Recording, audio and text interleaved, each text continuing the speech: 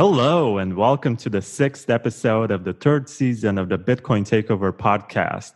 I am Vlad, and my guest today is Gigi, who is an Austrian Bitcoiner, who is the founder of 21lessons.com, a website where he wrote 21 chapters about various aspects of Bitcoin, and also bitcoin-resources.com, where he actually accumulated some sources from where people can learn more about Bitcoin, which is interesting. I just took a look and feel like I have already learned something new. And Gigi, whom you can follow on Twitter at DerGigi, DerGigi, is also passionate about the theory of Bitcoin being a living organism, which was first, I guess, formulated by Ralph Merkle. So we have quite a lot to discuss. Hello, Gigi. Hey, Vlad. Thanks for having me. I'm happy that we get to have this kind of spontaneous discussions in which we don't have any prior plan and we just have some common points which maybe are of interest for us. Yeah, let's see where this goes. I'm really happy to be here, and I'm excited about where this conversation will end up. It's always fun to talk about Bitcoin. At least for me, it is. Okay, so usually the first question has to do with the reasons behind getting into Bitcoin.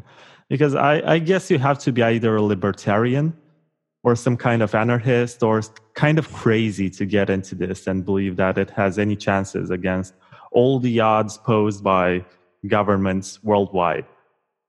Yeah, I think it's true.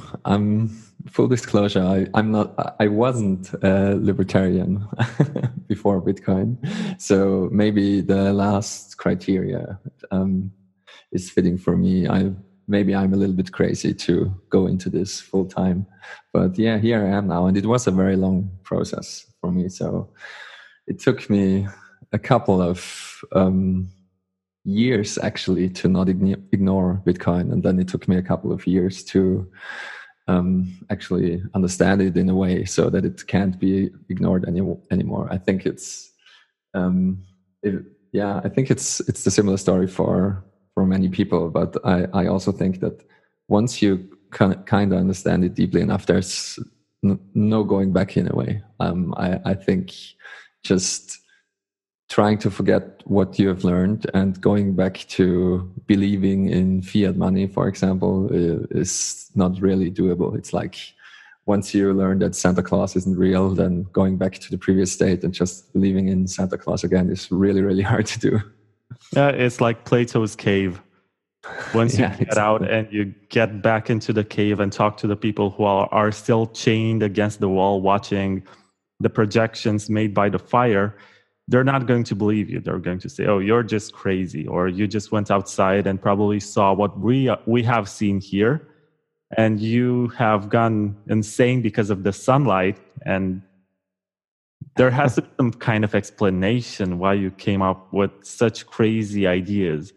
But I agree. Sometimes I think, what if Bitcoin went away tomorrow? What am I going to do with my life? Because it's hard for me to get back to trusting the government and believing that change in politics can happen by voting out certain politicians and voting in new ones. I mean, I have come to realize that it's all part of the system. It doesn't matter if they're right-wing, left-wing, centrists. They all preserve the same system. And by their ability to, change every 4 years or 5 years, depending on the kind of laws that you have in your country, they actually preserve the state, and the state never gets any smaller, regardless of what they promise. And at the end of the day, they just take away more of your freedoms and liberties. And that's an essential reason why I have decided to stick to Bitcoin. I guess at first I was in just because the currency of my country, which is not euro, like in your case, has a higher inflation rate. And the amount of money which I was making was losing value quickly over time. So it was a bad idea to store my money in the local currency, the national one. So I looked for alternatives, and you can either get dollars and euros, or you can look for something which looks much more promising if you look on the long-term charts and you see, whoa, those gains, man. Yeah, right. Orange coin number go up, right? That's what draws most people in. Yeah, and I think that's also very important. I think price is one of the most important metrics. But in general, I stopped caring about the price in a way, which is really healthy for me. I mean, there was a time. I think everyone had a time where you're up at 2 a.m. and checking the price every 30 seconds. That's really unhealthy. So I kind of forced myself to just ignore it. And I've been ignoring it now since I think since the beginning of the bear market almost. So it's been quite a while since I didn't give a damn about price and uninstalled all trackers and all other apps that will tell me the price. But because you will be notified by Bitcoin Twitter and other sources, like other information sources anyway, if something crazy happens with the price. So that's good enough for me. But the question you ask, or the question you ask yourself, what would you do if Bitcoin went away tomorrow? I think that's a very interesting question. I come from a technology background, so I'd probably still be working in software. And before I went into Bitcoin, I had a big interest in free software, in the open source meaning of the word, like free Libre open source software. And so I'd probably work on doing that full time, which is kind of hard. It has a similar tragedy of the commons. I don't think it's that hard in a way to do Bitcoin full time, but I believe that doing Bitcoin properly full time, like without any shitcoinery or without any, how should I say, if you really want to earn money in a very honest way in Bitcoin, it's not as easy as people might think, I believe, but it's definitely doable. Well, everyone is a scammer, according to an article written by Michael Goldstein. Everybody wants to take your Bitcoins, and you're going to find lots of reasons to ask people to give you Bitcoins, just like, donating to this podcast, which exactly. I guess makes me a scammer. But if somebody donates to this podcast, you're going to get 50%, which also makes you a scammer. And from the 50% which I get, I'm going to give half to the Ross Ulbricht Foundation to give him a second chance, maybe in front of U.S. judiciary. So I guess that also makes him a scammer, but that's not really news. That's why he's in prison, right? No, I'm just kidding. Yeah, that's a great article. Like everyone's a scammer is, I think, one of the I wouldn't say it's one of the best articles. I don't know.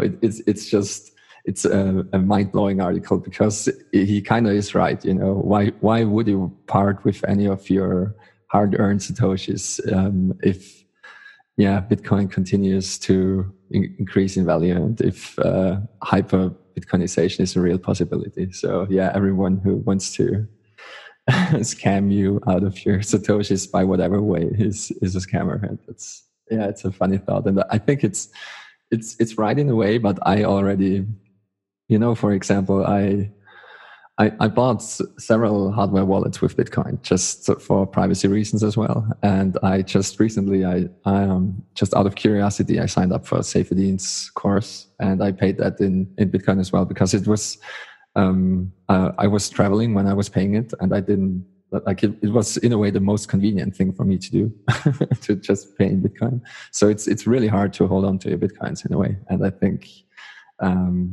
John Carvalho, Bitcoin Eralog, said this very well. He said that Bitcoins want to be free, and so it's really hard not to spend them or lose them or get hacked and so on. So it's funny how different this is in a way. Like in the real world, I think it's easier to hold on to things and just stash it away. And I think people are getting better with stashing away Bitcoins. And if you are really serious about it, you can also just time lock it away. Then it's very hard to spend. Right. I mean, the temptation of just thinking about, okay, so I have, let's say, 0.1 Bitcoin, which today means $1,000. And you see the new iPhone XS2 or something coming out. And you're going to say, oh my God, it has so many interesting features, and I'm going to be such a cool kid when people see me taking calls on that cool iPhone. And I can also use Animoji. Do you know what Animoji is? Yeah. I can also use the Animoji to post funny stuff on Bitcoin Twitter. And yeah, you can impersonate a shitcoin. You know? You can select the poop emoji and just impersonate any shitcoin you want. So that's fun. Impress the ladies like Katoshi. Yeah, exactly. You know Katoshi or Katoshi? I'm not sure what you call her. No, I don't know. I don't follow too many of the crypto ladies. I know there are some out there. I guess she's one of those. Yeah, she's one of the smarter ones, as opposed to. I'm not going to tell any names. I don't want to make anyone feel offended. But there's that lady. I think it's Altcoin Whisperer, who just draws stuff by hand and says why XRP is going to $10,000. Great. Yeah. I'm not sure if you saw her videos, but no, I did. But equally hilarious as they are dumb.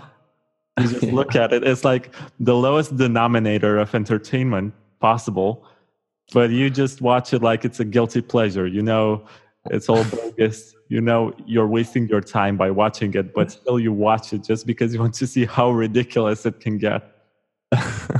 Yeah. XRP and Ripple are 2 of the 3 words I've blocked on Twitter, so I don't see any of that content, luckily.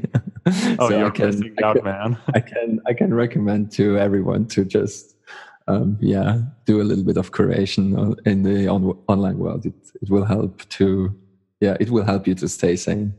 But it's what you said also with the iPhone. I think that's one of the main positive benefits that Bitcoin has generally, and it also had on me, that people are getting serious again about saving. So, Saifedean talks a lot about the concept of time preference and how sound money will lower your time preference. So you will save more and save into the future and think about future generations as well, like think about the kids and think about the grandkids and so on. And I think you see that on Bitcoin Twitter already, that people say, their goal is to save like 5 Bitcoin because they have 3 kids. And so it's 1 Bitcoin for every kid and like 2 for their retirement or something.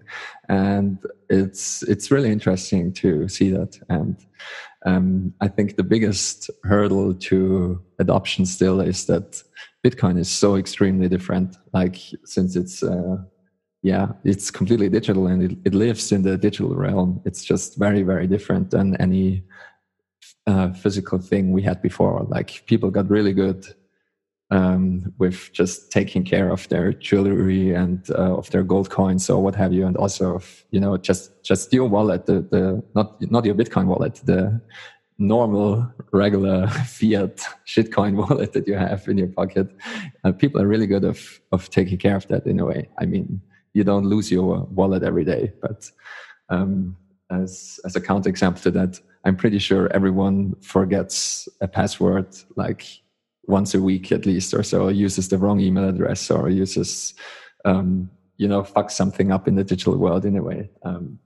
And I think we need to get better with that, and I want to focus my future career in a way on helping to create a world where everyone kind of knows how to, not only how to behave in the digital realm, but where you also have the tools that it's not as easy to lose your private keys, for example, or also where it's not that easy to just be stupid about security. Because again, I think in the physical world, everyone kind of knows to close the door and lock the door and also lock your car and don't leave any money laying around in your car because someone will see it in passing and just smash in your windows and they will steal your money. And I think in the digital realm, we have still a lot of work to do there. Let's put it like that. Yeah, I agree with you. But you are Austrian, right? So have you heard about the Austrian School of Economy before getting into Bitcoin? I haven't actually. So I'm now I'm Austrian both by birth and now in spirit as well, and that's also something that's really fascinating for me. And one of my 21 lessons is actually about financial ignorance. And it's, yeah, my experience was, I mean, I had a pretty good education, I would say, but still I didn't learn anything about money or economics. Like I had some courses on economics, but you kind of learn stupid stuff in those courses. I mean, it's not really helpful. And how money works and why things have value, and for example, why gold was used as money and so on and so forth. I just, like all the other people around me, never gave a second thought about how it is that we ended up in a world where this particular paper has this kind of money, and if another number is on the paper, it has like 100 times the value. And it's very enlightening to learn the history of money and the history of how certain rare metals evolved into money. And I think it's essential to understanding Bitcoin in a way, because if you don't understand all the properties of money and why gold was superior compared to all other forms of money, then you won't understand why Bitcoin is superior to all other shitcoins, for example. Right. And it kind of blows my mind to know that your government, even though it had it was built on the intellectual work of some of the most brilliant economists of this world, does not teach the students about at least some of the famous people who laid the foundations of the Austrian School of Economics. It's like they don't want you to know. They don't want you to discover.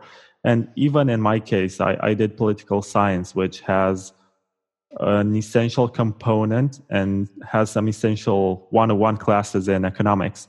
And I had two professors, one who was doing macroeconomics and basic stuff like David Ricardo and Adam Smith, but she tended to be much more on this side of the World Bank and teaching us how economics works in there. And there was another one who was much more about economic thought, and he was about 60 years old, used to work at the National Bank, like the Central Bank of Romania. And there was one time, and I recall it and haven't forgotten it, when he asked us, did you know that money used to be backed by gold? And the dollars that people were having until not so long ago were actually, or could be exchanged at any time for a fixed amount of gold. And I guess I was 21 or 22 at the time. I was in my third year, was about to graduate. And up until that point, I never knew about that and never had the kind of thought which made me ask, why does this piece of paper have any kind of value? And why does the coin, which costs much more to produce and is made of metal, why is that worthless? And it's not even worth picking up from the ground when you see it.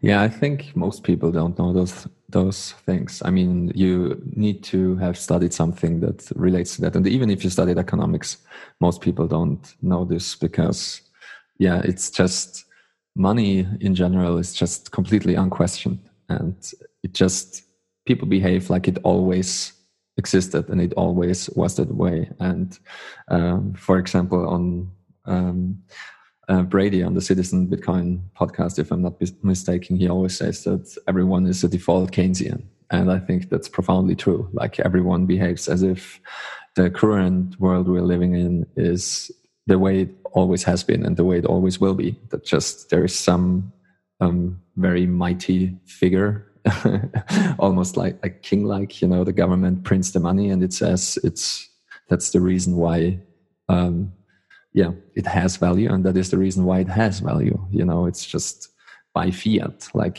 I say it is like that, so it is like that. And that is a very, very novel development. And I think it can't work for very long. I mean, a lot of gold bugs say that the fiat money is bound to collapse. And they say that since a couple of decades already. So it seems like the governments are able to keep up the charade for way longer than people have thought. And And now Bitcoiners say that everything has to go to shit very soon. And I'm not sure if that's true, but because it seems like governments are really good at keeping up the charade of fiat money. But anyway, I think that Bitcoin will succeed very, very quickly in a way. I'm way more optimistic than most people on Bitcoin Twitter. I'm more aligned with the likes of Bitcoin Tina and the hyper bullish crowd, because I already lived through two exponential revolutions in a way, depending on how you want to look at it. But I lived through the rise of the internet, and I lived through the rise of mobile computing, and both were way, way, way quicker than I ever thought. And I always, I was always interested in stuff, and in a way, I studied exponential technologies, and Bitcoin is an exponential technology built upon exponential technologies, and that's why I think it will happen very, very quickly. I mean, it can happen very, very quickly. I think everyone knows that, but I'm kind of convinced that it will happen in the next 9 years.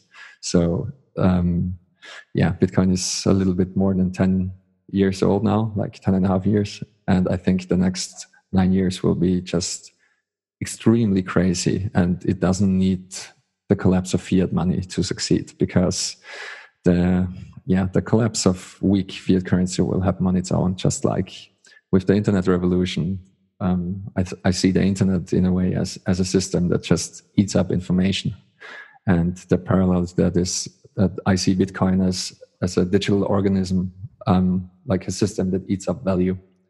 And we have seen what happens if the internet starts to eat up the kind of information your business relies on. Like we saw it with the record label industry, we saw it with movies, we saw it with publishing and newspapers, and we saw it with books, and we saw it with brick and mortar stores. I mean, as soon as Amazon went into selling goods online, I don't even want to know how high the percentage of small shops is that had to close because of that. And I think the same will happen in the world of value with Bitcoin. And I think, we don't need any catastrophic events, or I don't think we need another economic crisis necessarily for Bitcoin to succeed.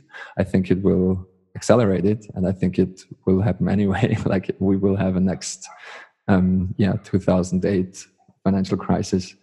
But I'm way more optimistic than some people. Like I don't think we need a doomsday economic collapse scenario for Bitcoin to succeed.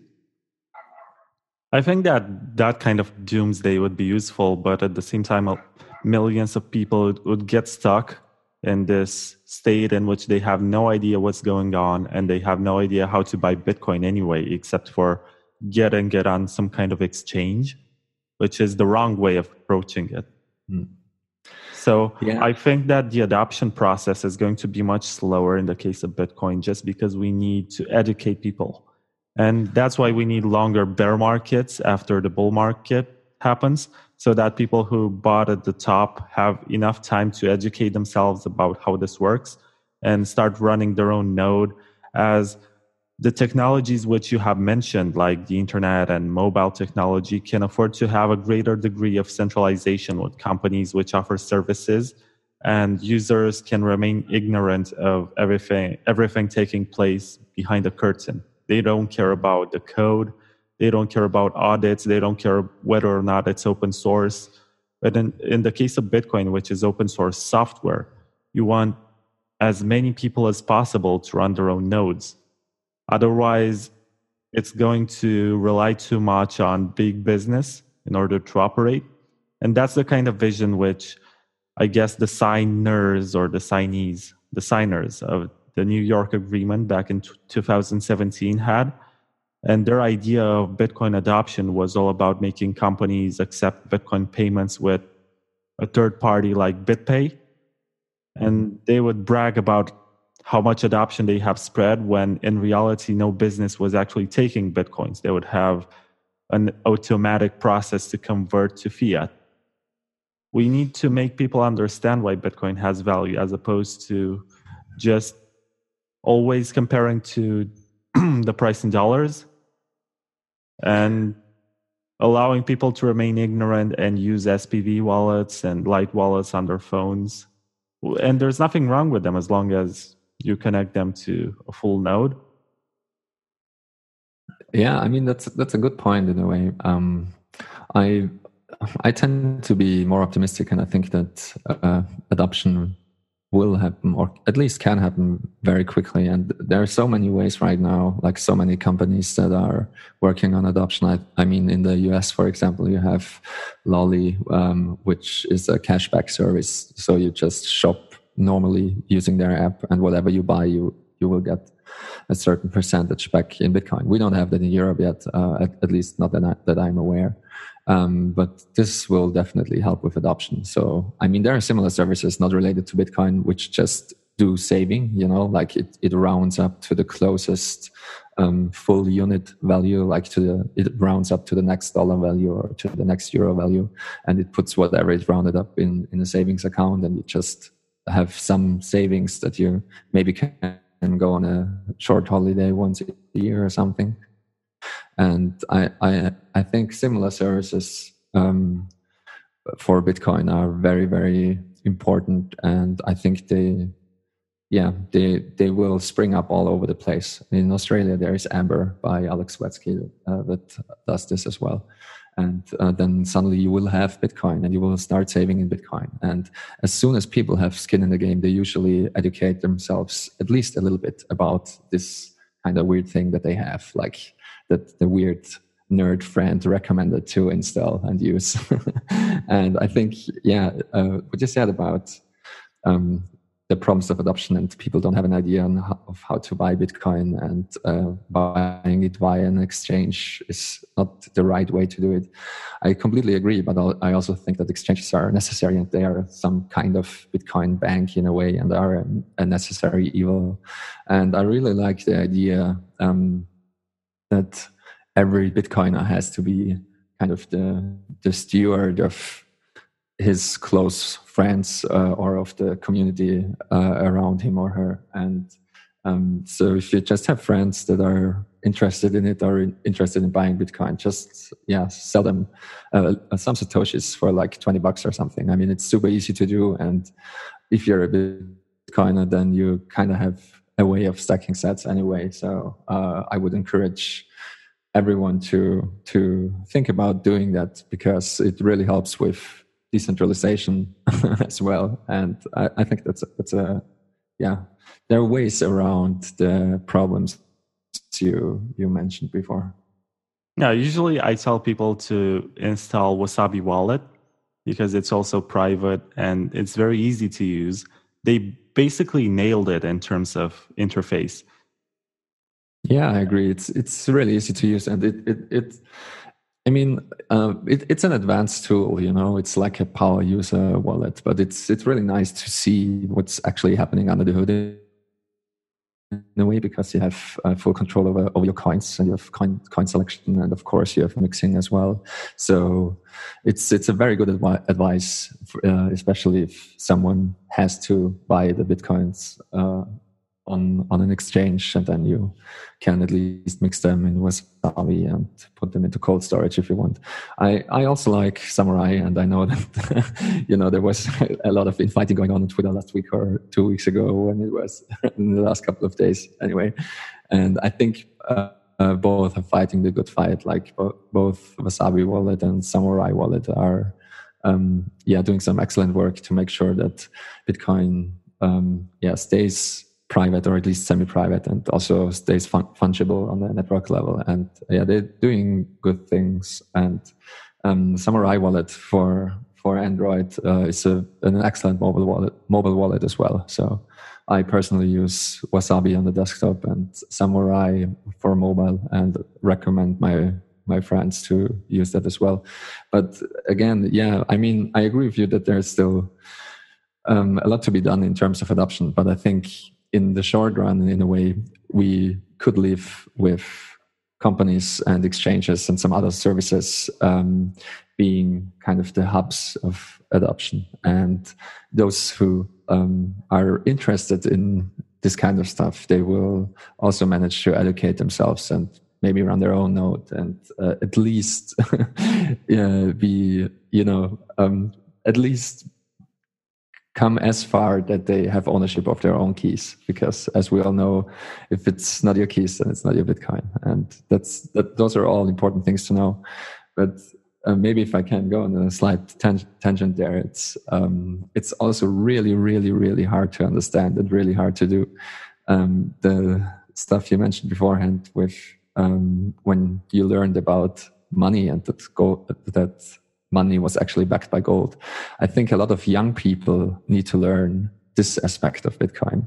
Like young people, they know their way around the digital world and the digital realm, but they don't really know too much about money.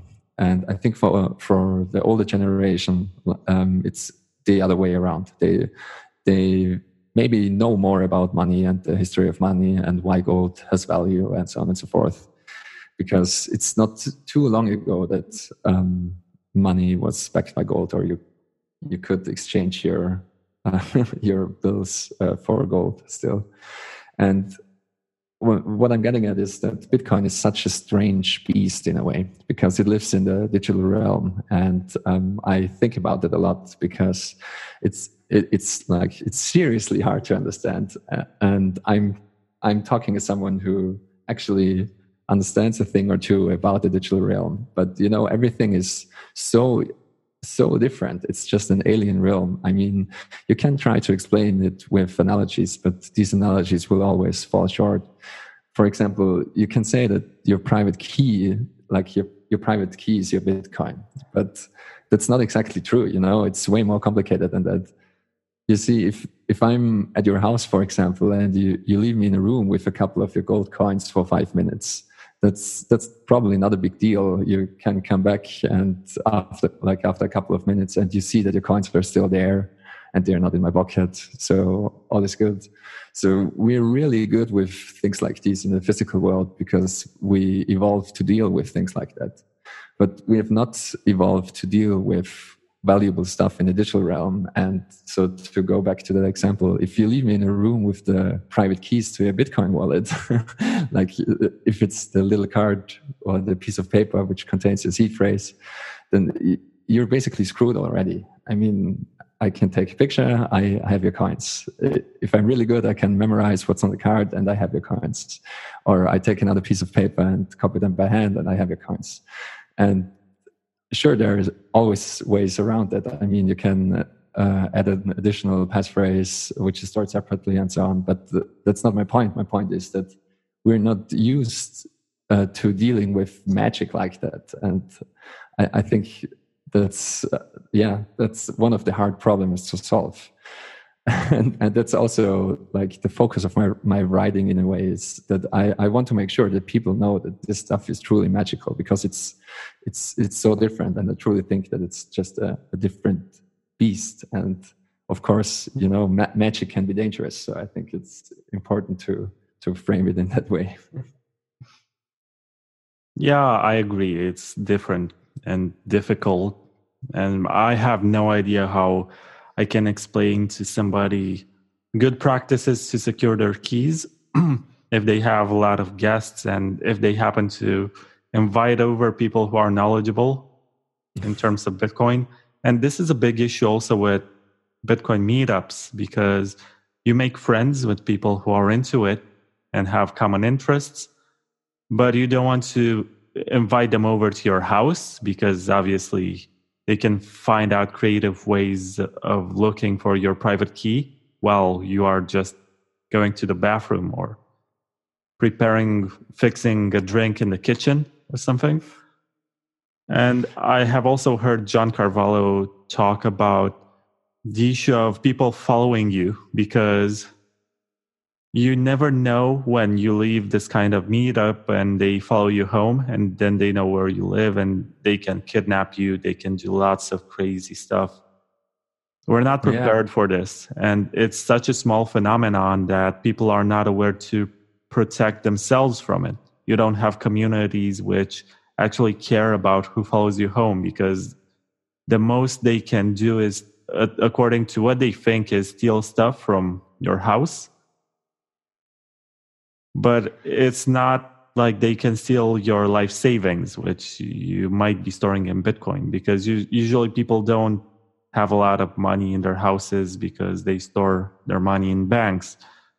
In the case of exchanges, which are bona fide banks for cryptocurrencies, and in our specific case, Bitcoin, it can be a bad idea to store them for multiple reasons, as I don't think you have any kind of backing by the government. And I think at some point I heard that Coinbase is backed to a certain limit, like $1,000 per account. If it happens that Coinbase gets hacked, and you're going to get a reimbursement.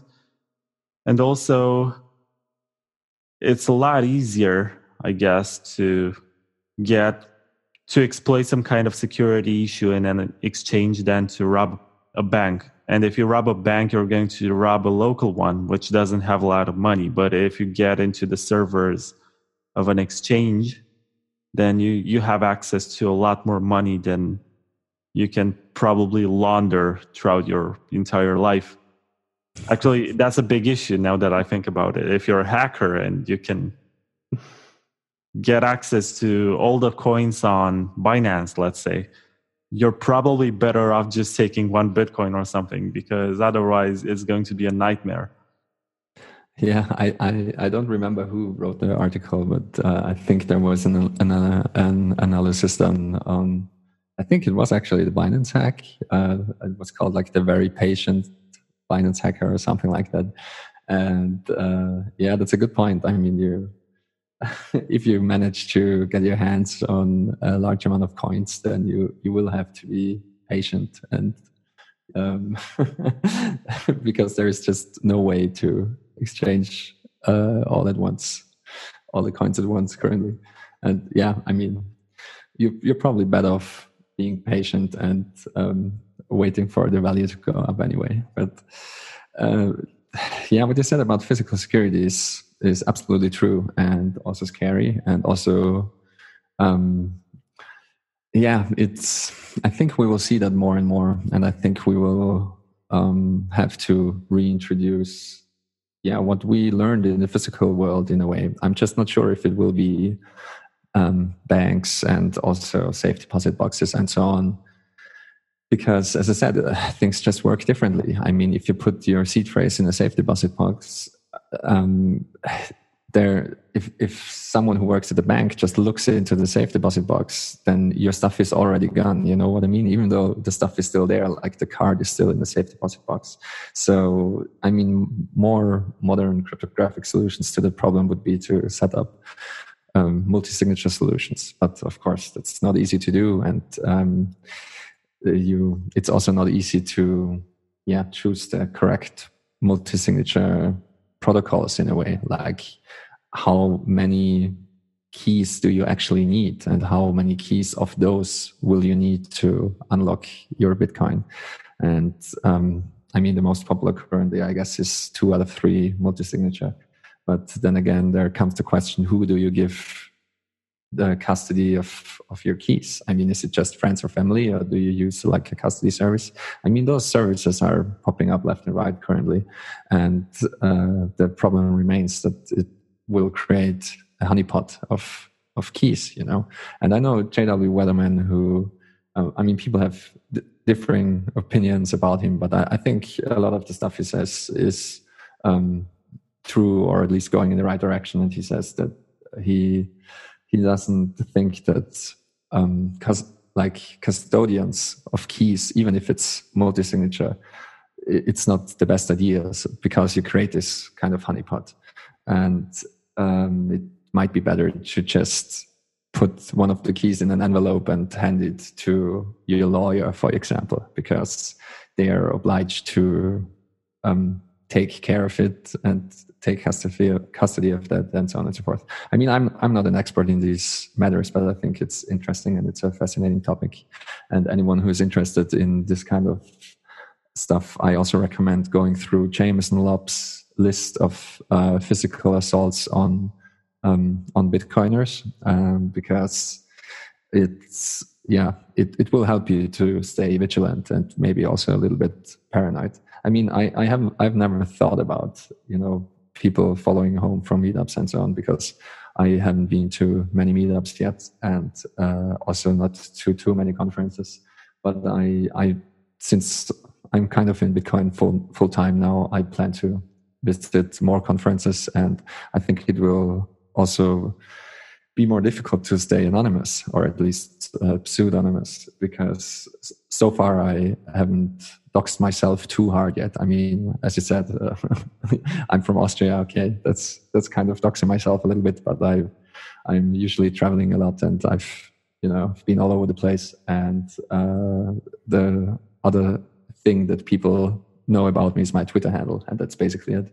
But if you go to a conference, at least you dox your face, so people take pictures of you and they see you, they know how you look, and it's kind of hard to stay anonymous for long, or pseudonymous for long. And I know that other people have this kind of problem, and some people even decide to stay completely in the online world for that reason, and just don't go to any meetups and don't go to any conferences. But I think it's also important to meet people in real life in a way, and work with them in a more serious fashion in a way. So I don't know what to do about that, to be honest. It's not an easy issue to fix, as I don't think we have had anything similar in our history.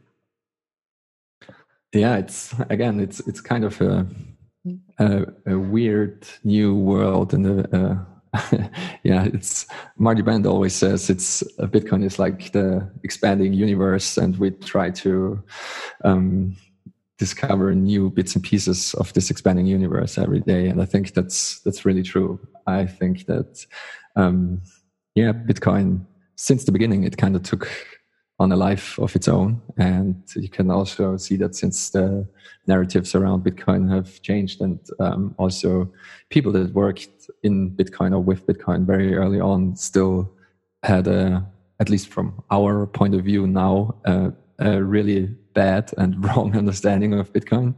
And I think that's what keeps it very interesting and fascinating, because I think what we currently think we know about Bitcoin will be very different in 5 to 10 years. And that's a very exciting thought. But at the same time, we should not be expecting for Bitcoin to change too much in the next 5 to 10 years. Maybe that we're going to have Schnorr signatures and the Lightning Network is going to be bigger. Maybe that we're going to have a layer 3 for tokens. Yeah, of course. But that's not what I mean. Because Bitcoin hasn't changed technically too much, and still the narrative's shifted quite a bit. And for example, the easiest example to go to is that even Andreas Antonopoulos talked about. It's instant and it's free, like transactions are instant and free. And that's simply not true. It was just that Bitcoin hasn't accrued too much value at this point in time for fees, transaction fees having a meaningful value. And people are saying the same thing now about the Lightning Network, for example. And I think people should be really cautious about that, because even though the transaction fees are in the Satoshi or milli Satoshi area, it has happened before and it might happen again. And currently fees are very low on the base chain as well. But if something approximating hyper-Bitcoinization truly does happen, then people will cry like a lot of tears for every transaction they made, because they paid transaction fees and it might have been an unnecessary transaction and so on and so forth. So I think even if Bitcoin doesn't change on a technical level, like if we stay on the same Git commit for the next 10 years, and the only thing that changes is that 2 billion people are using it, and things will be very different and the narratives will be very different. You know what I mean? Yeah, that makes a lot of sense.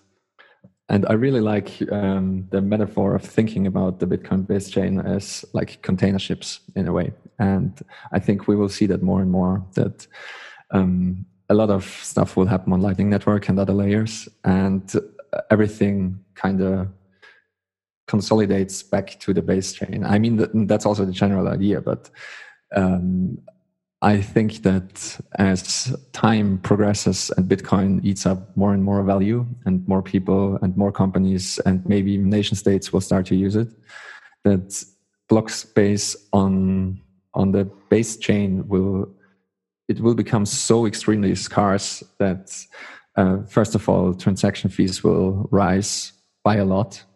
So I'm not concerned about Bitcoin security by any stretch of the imagination, because I think moving stuff on the main chain will be just very, very expensive. And also I think that the space on the blockchain will be used extremely efficiently. Like we will do an insane amount of batching. We will do all kind of crazy things with Taproot and Schnorr and everything that's to come. And I think we will, see the narrative shift again in a way, and Bitcoin will truly become a global settlement layer for something that we nowadays call banks, but it will probably be different entities. So that's how I think about it currently, at least. I'm sure I'll think about it differently in a year from now, but that's where I'm at right now. That's the beauty of it, because if I read something which I wrote maybe a year ago or a couple of years ago about Bitcoin, then I'm going to think that it's rather juvenile and underdeveloped in terms of the complexities that you have to deal with. And I guess that next year I'm going to read again my articles, which I currently work on, and I'm going to be disappointed and say, okay, so was I really this naive? But that's good. That's a good thing to happen, because it means that you're learning and that you're growing. And in the software world, for example, there is also the same principle. And people say that if you look at your old code and you're not ashamed, then you're doing something wrong, because you learn something new like every day, and your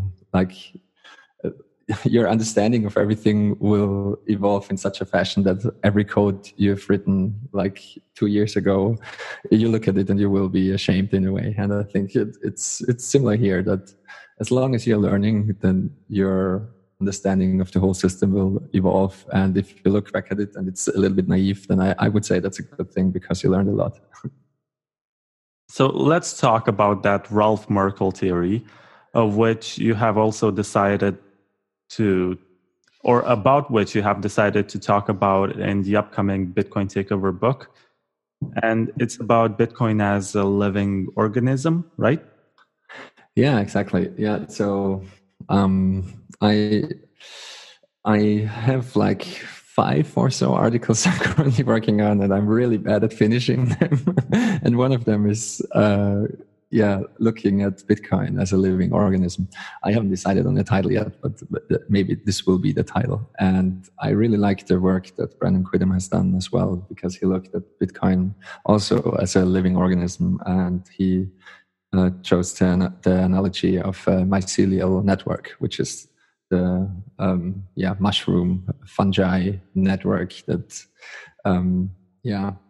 underlies the tiny mushrooms you actually see bursting through the ground. And he says that Bitcoin is the mycelium, which is underground and shifts nutrients from place to place, and also helps the forest grow and helps to provide chemicals and nutrients and other things in the forest. And it breaks down like dead branches and dead leaves and dead insects and so on and so forth. And as you said, Ralph Merkle was the first one who said that Bitcoin is a living organism. And the passage it was actually a paper on DAOs, so on decentralized autonomous organisms. And the DAOs have a really bad reputation because of Ethereum now, because the first big DAO that was launched in Ethereum had a big bug in it, and it led to the fork of Ethereum into Ethereum and Ethereum Classic. And so it was a huge shit show. But I still think that DAOs are a neat idea, and Ralph Merkle did so as well in this paper. And I really like the analogy of Bitcoin as a living organism because I think it's kind of profoundly true. And I also know that people say the same thing about the internet in a way. They didn't necessarily say that it's a living organism, but they made it. Yeah, they made analogies to it, analogies to the brain, for example, and they said it's like a global mind and the global brain, and so on and so forth. But I also think that it is kind of true. You know, it kind of is. It behaves like a hive mind in a way, and you can see that manifest in all kinds of phenomena. I mean, I think Wikipedia is undoubtedly the knowledge base of the hive mind in a way, and you can also see various reactions globally that you would otherwise only see in biological systems. Like, I mean, we can bring it back to Bitcoin as well, because that's also something I will write about. Or, I mean, I have already written about it. I just haven't published it yet. But we saw it a lot with the toxicity of Bitcoin maximalists. And in a way, I see Bitcoin maximalists as the white blood cells, the immune system of Bitcoin. And I mean, it's only one part of the immune system, obviously, but they act as agents that speak up whenever Bitcoin is attacked. But as in biological systems, you can also have autoimmune diseases. And what happens there is that your immune system attacks yourself, like the immune system attacks the living organism itself, even though nothing is really wrong. And I think we saw that a lot on Twitter. I mean, maybe not a lot, but we see it from time to time that the hive mind overreacts and people get attacked for almost no reason. And the mob will come after you, even though you haven't really done anything wrong, I would say. And I think it kind of helps to explain certain phenomena, to look at it through this kind of lens. And another example would be that usually living systems have multiple systems that kind of do the same thing in a way. Like you have a natural redundancy. And for example, we have two circulatory systems. We have one that circulates blood, one that circulates the lymph. I don't know how to say it in English. It's probably lymphatic fluid. And we also have a respiratory system and so on. And I think it's fascinating to see Bitcoin evolve and the same thing happening there in a way, because Bitcoin is in a way decoupling from the internet. I mean, not really, but at least there is the potential that it decouples from the internet if it needs to. And you see that with all kinds of projects now. I mean, people are working on mesh networks like never before, because now suddenly you kind of need it, you know what I mean? And you also have Bitcoin transactions broadcast via radio, for example. And you also have Bitcoin transactions broadcast via satellite, of course. And I think we will see those developments continue. And this is, similar to what is happening under certain circumstances in biological organisms. So I think it's a nice way to think about Bitcoin. I have heard people compare Bitcoin to an artificial intelligence. I have heard people call Bitcoin some kind of alien technology or the invention of a time traveler. So I guess your biological analogy makes a lot more sense than a lot of the crazy stuff which I get to hear or read on a daily basis. Yeah, I mean, it's very easy to go overboard with the analogies or go really crazy. You know, I mean, I know the theory that Satoshi was a time traveling AI and went back in time to invent Bitcoin, so that the machines have something to, you know, take over the world in a even more serious fashion, because they now can easily do economic activities autonomously and so on. I mean, it's fun, but it's not very realistic or not very helpful, except for, you know, maybe a future science fiction book. But I think some analogies are really very, very helpful. And I mean, the biggest analogies we for Bitcoin we had so far is it's digital gold. And I think that's very helpful to think about it, but it's only helpful to an extent. I mean, you kind of have to know why gold is valuable and so on and so forth. But people kind of know that gold is valuable, even if they don't really know the reasons. They kind of get it that, yeah, if you have a bar of gold at home, then that's a good thing. And the second one I really like is that it's free speech money, because people also kind of know what this is about, especially if you're embedded in the online world a little bit, and you realize that people are getting deplatformed and censored left and right. And there are so many YouTubers that just get demonetized or deplatformed, and people are getting banned from Twitter and Facebook and all the other big platforms. So if you ever ran into that problem or experienced it yourself, then you kind of know the idea behind free speech money. And I think those two things, like those two analogies, they really help to think about Bitcoin in a proper way, because on the one hand, it's really valuable like gold, and it has reasons, very good reasons why it's so valuable. I mean, it's the store of value proposition and so on and so forth. And on the other hand, the free speech money is really about the censorship resistance of Bitcoin. Like it's it's virtually uncensorable the way it's set up, and this is by design. And understanding that, I mean, it's a very nice entry point down the rabbit hole, because understanding why Bitcoin is censorship resistant, it leads you to understanding almost all of Bitcoin, like almost everything apart from the value proposition of absolute scarcity and the stock to flow ratio, which is important for that. But in terms of decentralization and in terms of how the system is set up so that it operates without any central point of failure, free speech money is a really good analogy. And I think, to loop it back to the organism thing, I think if you look at Bitcoin as a decentralized organism, like Brendan Quinn called it, if you look at it as a living organism in a way like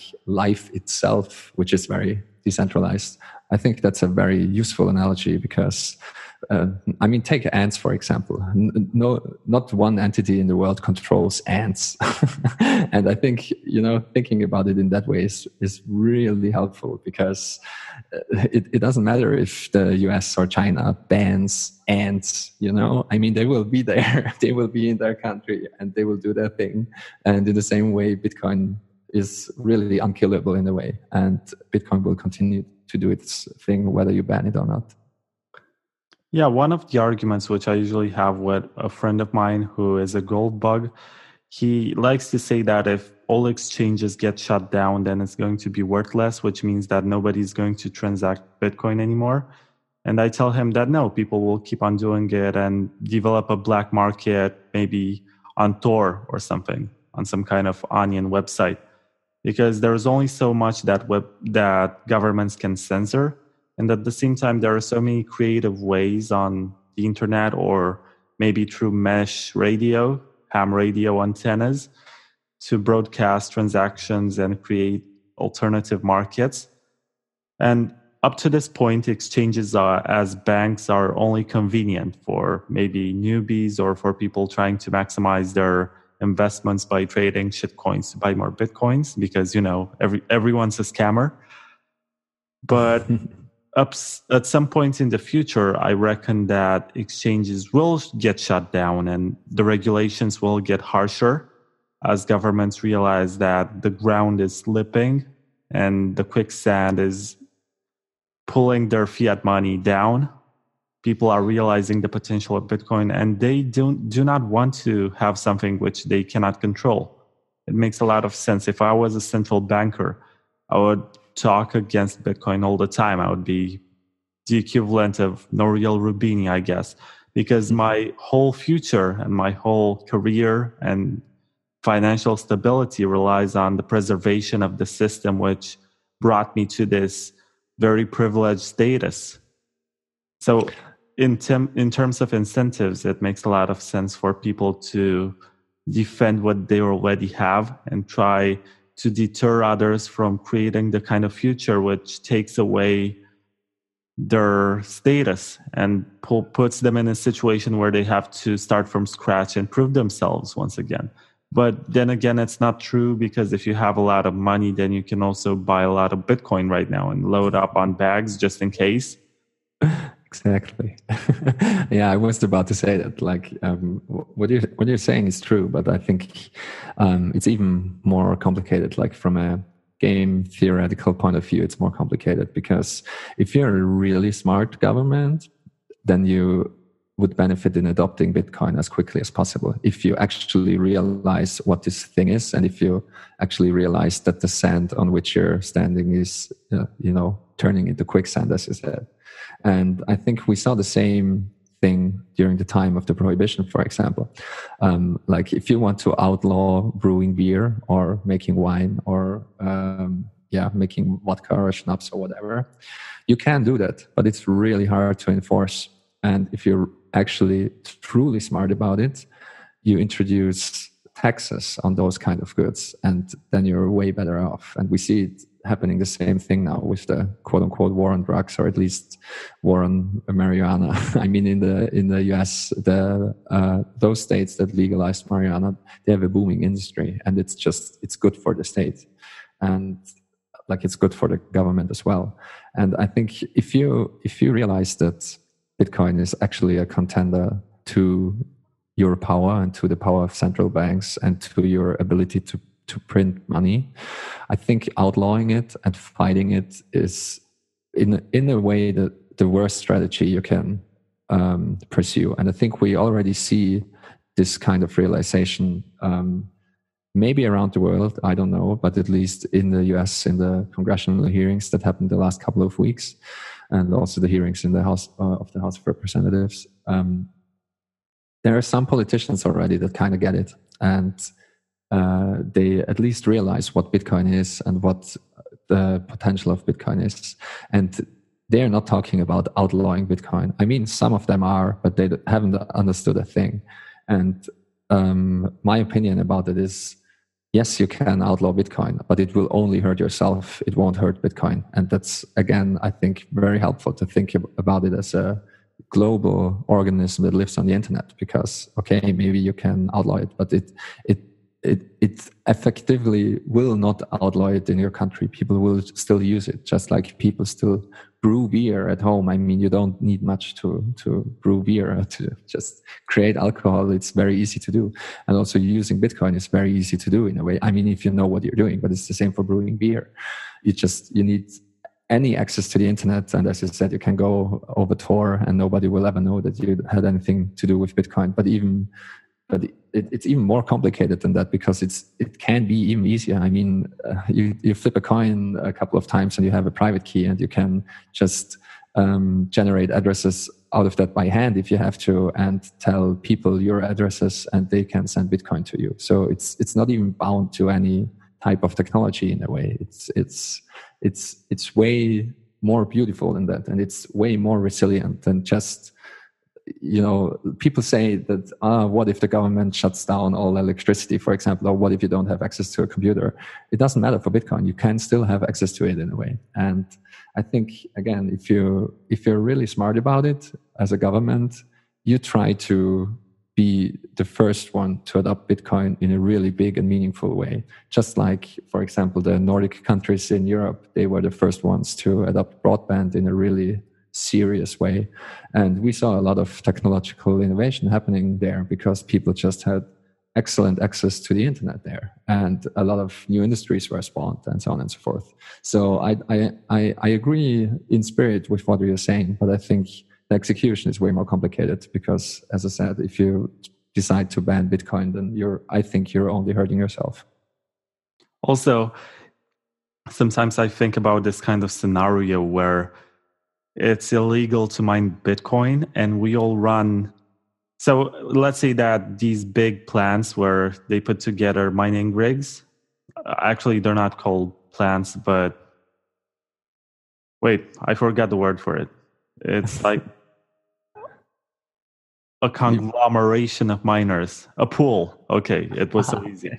So we no longer have pools. So we're going to run from our computers, the mining rigs, like on our laptop on Tor. And there's going to be millions of users just being on Tor mining Bitcoin. And that would be like the ultimate decentralization, because if governments decide that, it's wasteful to use energy to mine Bitcoin in these industrial facilities, then people will do it from their own homes. And there's going to be just as much hash power. And there will be no way to determine, maybe except for the amount of data which gets sent. But then again, the blocks are only 1 megabyte in size. So that will not make much of a difference. You might as well download porn from torrents so they don't get suspicious. Yeah.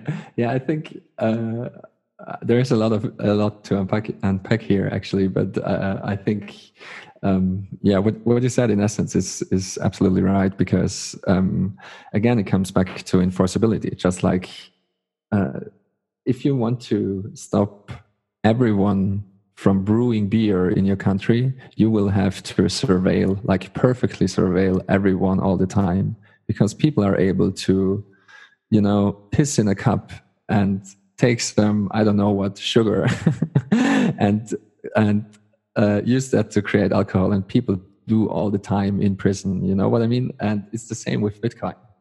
It's really, really hard to enforce any ban of Bitcoin. And like you said, also with mining, you can mine. That mining actually is the only thing where you can be perfectly anonymous in Bitcoin, because you can, in theory, set up a mining facility or just set up a small mining rig, put it somewhere where there is excess energy or where there's any energy. And it doesn't have to be on the grid. So it's not something, I mean, you can go to a waterfall, for God's sake, or to any river and generate electricity there with a small device and plug in your mining rig there, even if it's just small. And you can, I mean, if you're big enough, you can just mine Bitcoin on your own. And if you're small, you can join a mining pool. And also with, there's development on all fronts, like with DataHash and other mining protocol developments, you can be perfectly anonymous and get Bitcoins that way. So there's literally no way of stopping people from doing that other than a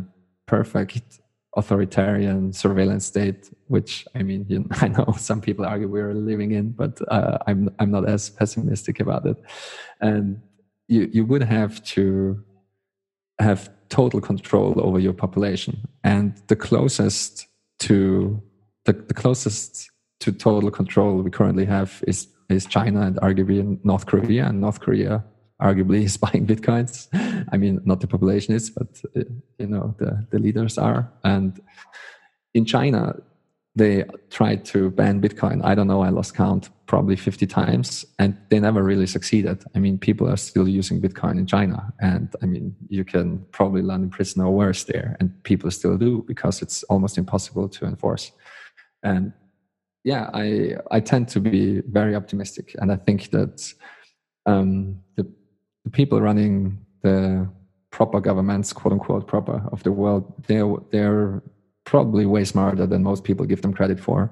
And I think in the European Union and also in the US and also in other developed countries, we will see more and more parties and more politicians push for the adoption of Bitcoin in a meaningful way. Like at least don't do any stupid and unnecessary regulation. And I think we've seen that in the last 10 years that a lot of countries were quite friendly to Bitcoin businesses. And you can already see that those countries that were friendly in a regulatory and also in a friendly in terms of taxation, a lot of businesses were spawned there. And I think we will see a continual worldwide competition of governments, as also was outlined in the Sovereign Individual. Maybe I know a lot of Bitcoiners have read that governments will have to compete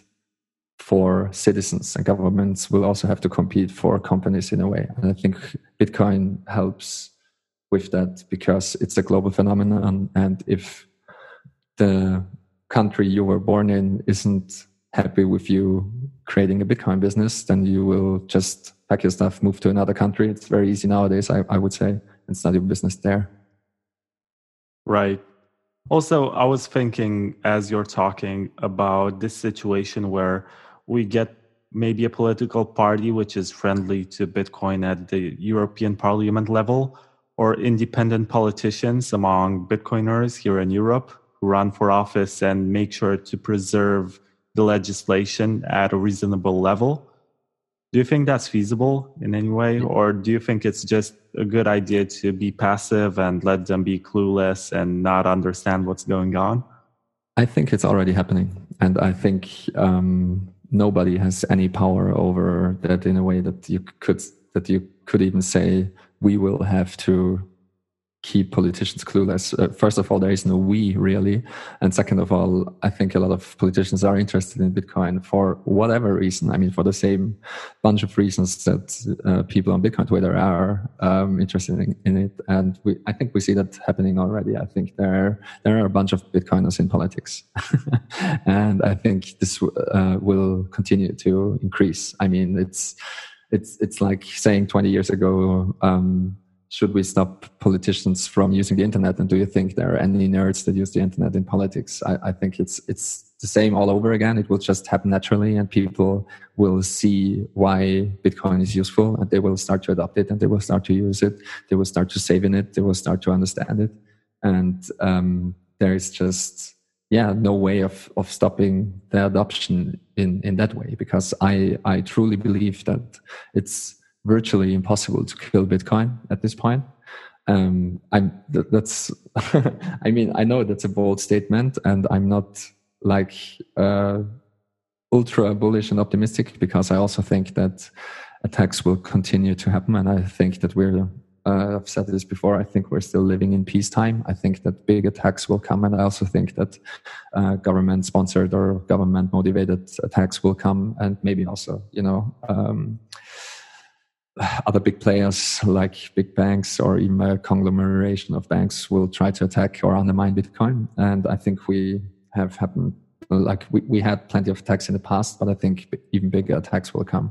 And I mean, there are a lot of attack vectors and a lot of things that can go wrong in a way. And I'm not only talking about physical attacks, as we've seen. One of the biggest attacks on Bitcoin was a social one with SegWit2x and the push from the industry side to change the consensus mechanism or the consensus rules of Bitcoin in a hard fork way. And I think, we will have to be very vigilant, and we will have to, in a way, stick to our guns and make sure that Bitcoin stays true to its essence and Bitcoin stays decentralized and uncorruptible.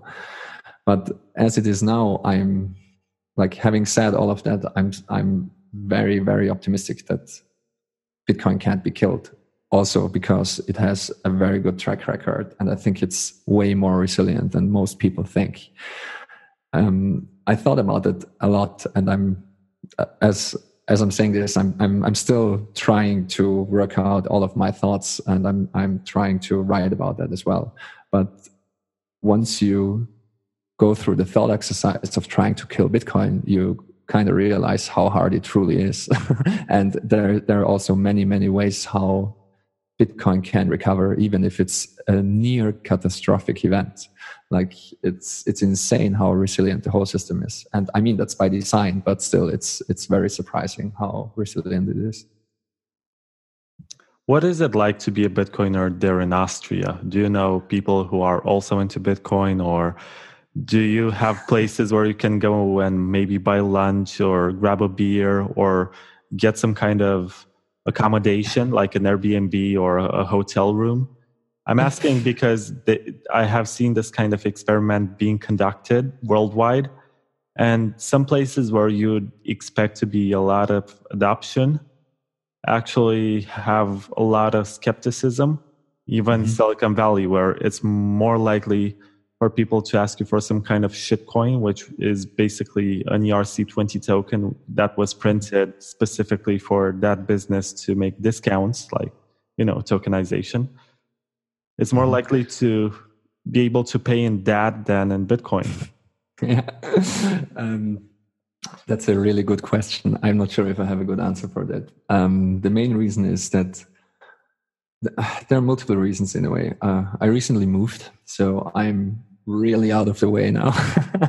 So I don't talk to anyone about Bitcoin except for my girlfriend. And, that's limited to like 10 minutes a day. Otherwise, she wouldn't be my girlfriend anymore, probably. But I have a bunch of people which I got into Bitcoin, actually. And I sometimes meet them or sometimes talk to them. And I mean, to be honest, the last probably 2 or 3 years, it was one of the main topics we talked about. And they're really interested, and all of them are, kind of nerds with a computer science background and so on and so forth. But I actually don't know too many Austrian Bitcoiners because like 90+% of my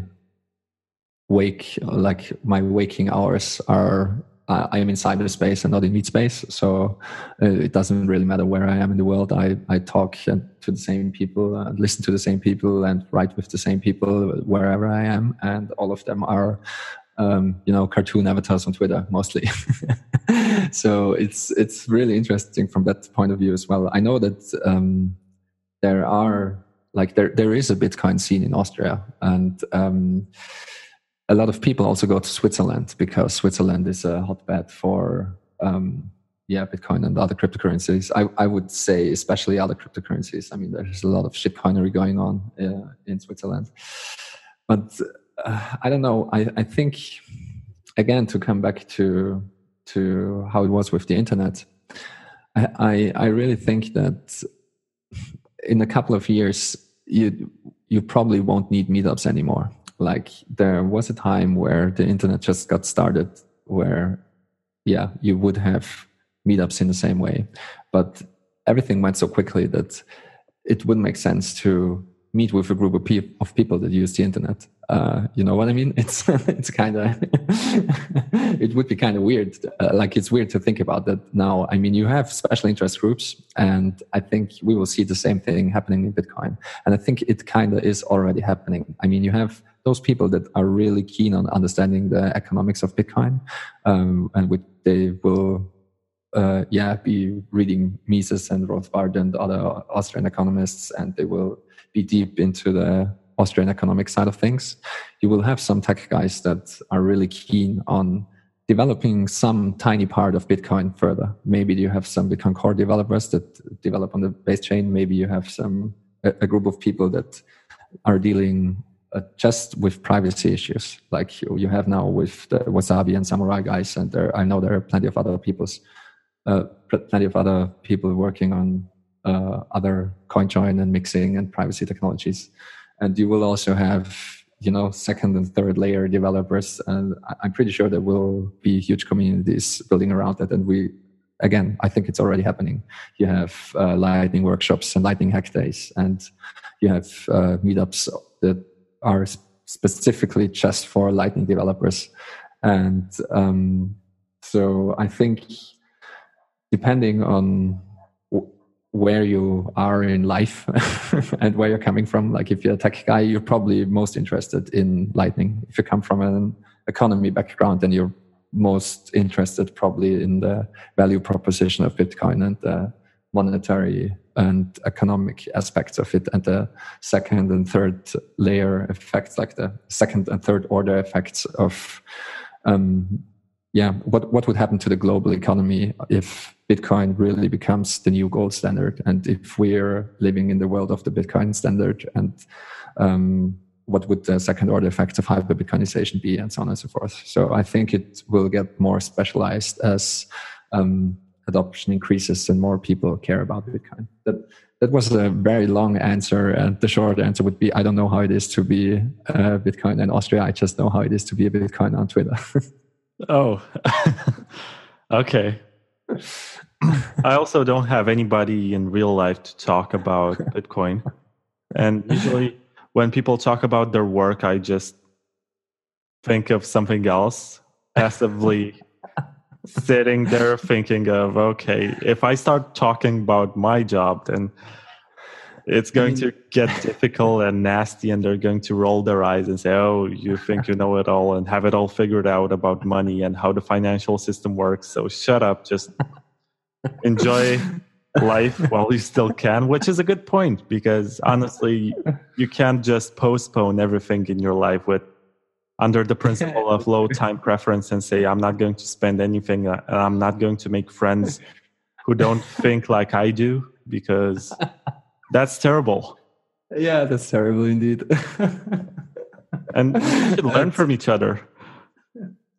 Yeah, definitely. I openly agree that I might be wrong about stuff that I think and stuff that I say, because in the past I have proven, or some people have proven to me, that the strong opinions which I had turned out to be wrong.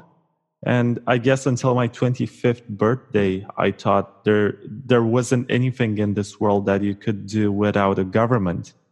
Mm-hmm. But I guess there was this huge awakening in 2016 when you had lots of political events which pointed to the opposite direction. And when you don't like what's going on, even I don't care if you like Trump or not, or what your view is on the European Parliament, I have realized that as long as you have this functional democracy where your freedom, like your basic liberties, are preserved, you're better off without the state. And you can actually live without social security. You can actually live without anything that your state provides to you, granted that you can pay for it. And once you realize that, you have a free market out there which waits for your participation, and you can actually contribute to a smaller economy which is not distorted by the government, or is distorted because it could have been bigger, but is in many ways purer, and people have a greater incentive to be honest because they know that their reputation is everything that they got. It's not like they have any kind of institution owned by the state to back their claims and provide that social component which makes people trust it. A lot of people go to a hospital just because they know that it's owned by the government and it offers services which are based on their medical insurance. But I went throughout the past year to private clinics whenever I needed anything, and I've actually paid less than I would have if I opted in for the government's social security system for health insurance, because I only paid when I needed it. I didn't pay like a fixed percentage of the income. Yeah, I mean, those are such hard problems, and it's so difficult to talk about them because, in a way, I agree with what you're saying, but I also come from a country where we have a working social security system, and we have kind of a safety net which you can fall into whenever life cuts you off at the knees, you know. And I think that's a very good thing to have. But as you said before, the state and systems like it, they don't tend to get smaller. So there is always the problem that once you have such a system in place, that it grows and grows and it becomes very inefficient. And what started as a very nice idea, which is, I mean, you will always have some people that, for whatever reason, are not able to make money or are not able to make any meaningful amount of money so that they can live properly and have the basic needs met. I mean, you will always have like 10 to 20% of the population. You will always have disabled people. You will always have like people that are so low in IQ. And I'm not saying that IQ is everything there is to it, but you will have people that will have just difficulties to do the most basic things, even though they are not mentally challenged in another way. And so I'm very pro private hospitals and competition, and I'm very against government intervention. I mean, obviously, since I think everyone who has been in Bitcoin for a long while kind of realizes that historically central planning and government intervention is just a catastrophe. But the problem remains that you will always have a certain percentage of the population that you will need to take care of. And I also know, there are arguments that the free market can take care of that. But I've just been to the US for 3 months, and I'm not convinced that the US did a great job of that in a way. I've been in San Francisco, for example, as well. And again, it's a complicated issue, and I don't claim to have the answers, or I don't even claim to exactly know what I'm talking about. It's just, I was coming from Europe. I was stunned about the level of poverty in the US, and also the just amount of homeless people, for example, in San Francisco, but in other places as well. And I'm not convinced that removing all safety nets in a way is the best idea. But again, I actually don't really know what I'm talking about. It's just as someone from a functioning country with a functioning social security net, it's interesting to see how it is in other countries. And in Austria and also in Germany and generally in Central Europe, we kind of have, I'm not sure if it's the best of both worlds, but we at least have both worlds. If you can afford a private clinic and if you can afford private healthcare, then you get that, and you'll get better service, and you get better doctors, and you have low waiting times, and so on and so forth. You just get better treatment in general. But the treatment that everyone gets is really, really good as well. And even if you're living on the street, you can go to any hospital and you will be taken care of. And in the US, for example, just if for whatever reason you currently don't have any income and you break your foot, and it can be a death sentence in a way. And it can be, both economically and also physically, because maybe the hospital just isn't able to take care of you. And all of those are very difficult questions. But before I go deeper into that, I thought it was really funny what you said, that you don't have any real life friends in a way to talk about Bitcoin. And I'm currently in a way in a similar situation because I just recently moved. But I think there's also always a way to talk about Bitcoin because it touches so many things, and you can talk about Bitcoin even without talking about Bitcoin. And I just recently had a conversation with a gentleman who was probably like 60 years old, and he was complaining that just the money doesn't hold its value. He just was complaining that everything gets expensive all the time. And he remembers a time where, a certain amount of euros bought you that, and now you don't even get like 1/10 of it, and so on and so forth. And in a way, what he was doing was talking about one aspect of a problem that Bitcoin solves. And I talked to him for like an hour or so without ever mentioning Bitcoin. I was just really curious about his experience and how he sees those things without knowing anything about Bitcoin or Austrian economics. And I think there are ways to talk about Bitcoin with almost anyone. And the other thing you touched on, which I thought also is interesting for Bitcoin, and the thing we talked about before with staying anonymous and pseudonymous, you said that once you are in a free market competition environment, your reputation matters a lot. And once you move away from government dictate, then all you have in a way is your reputation.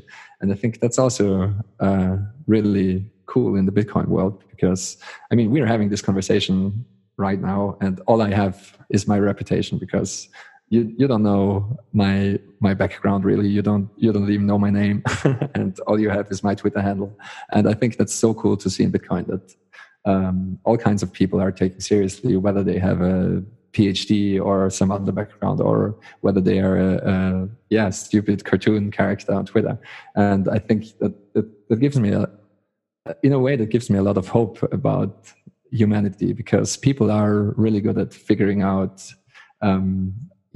where the value is in a way. And I think that's something to be cherished, and that's also one of the main reasons why I decided to not dox myself just yet. I want to stay anonymous as long as I can, but it will be hard. Okay, so let me get back to the idea of nationalized healthcare.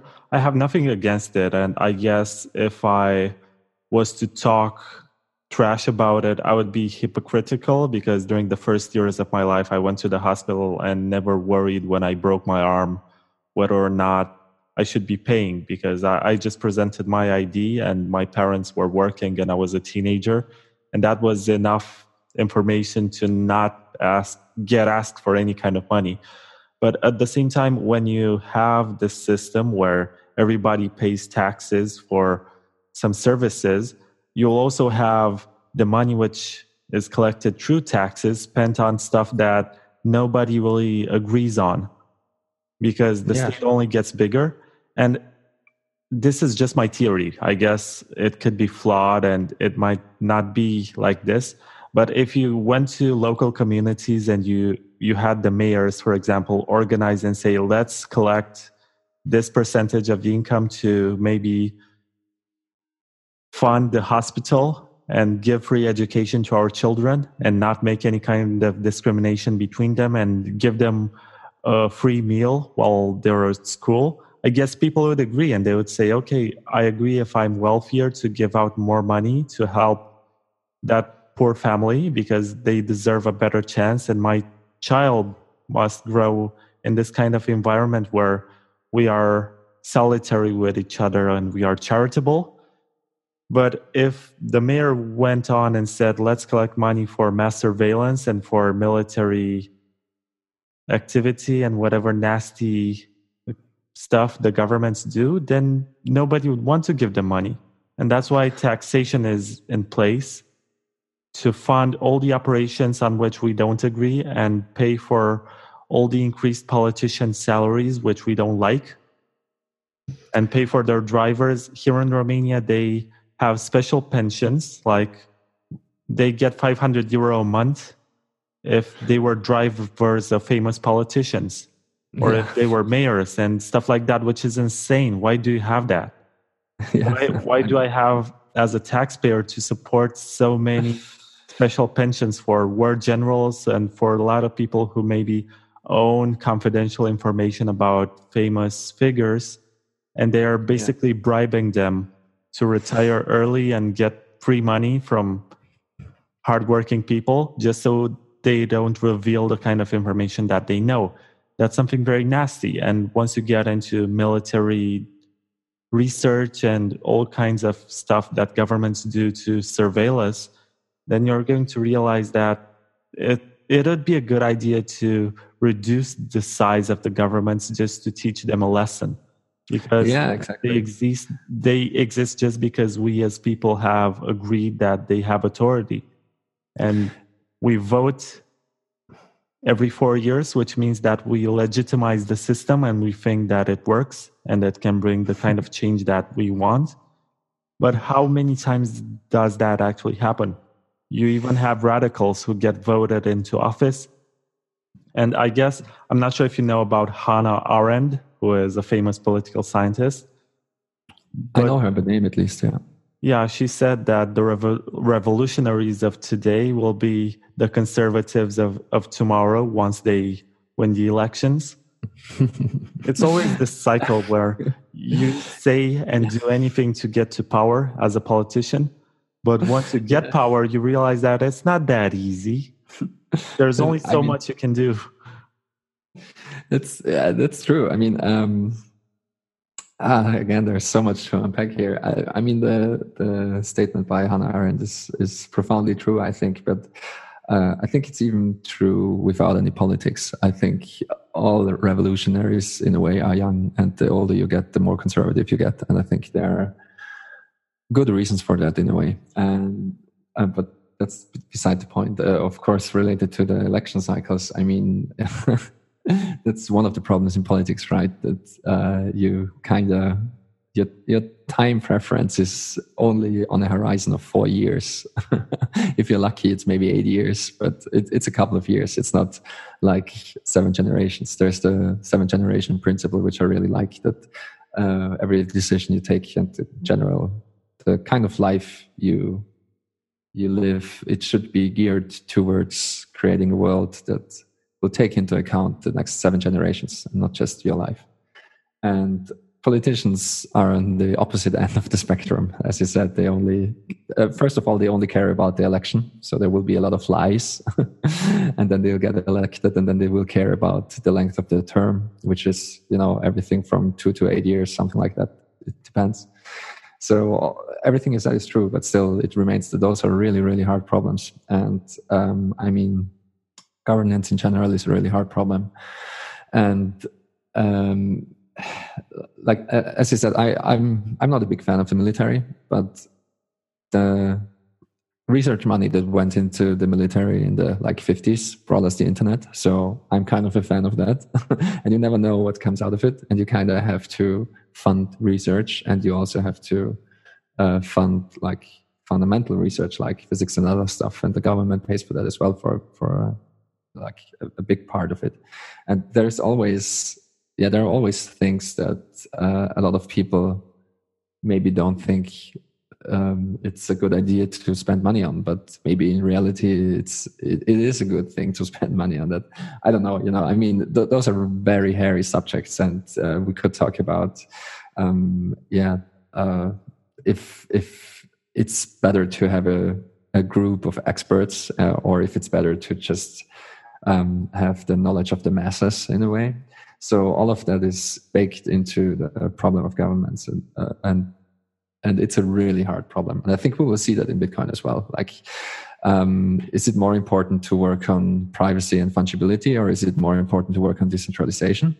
Is it more important to work on layer 2 solutions, or is it more important to squeeze every bit of available room out of the base layer?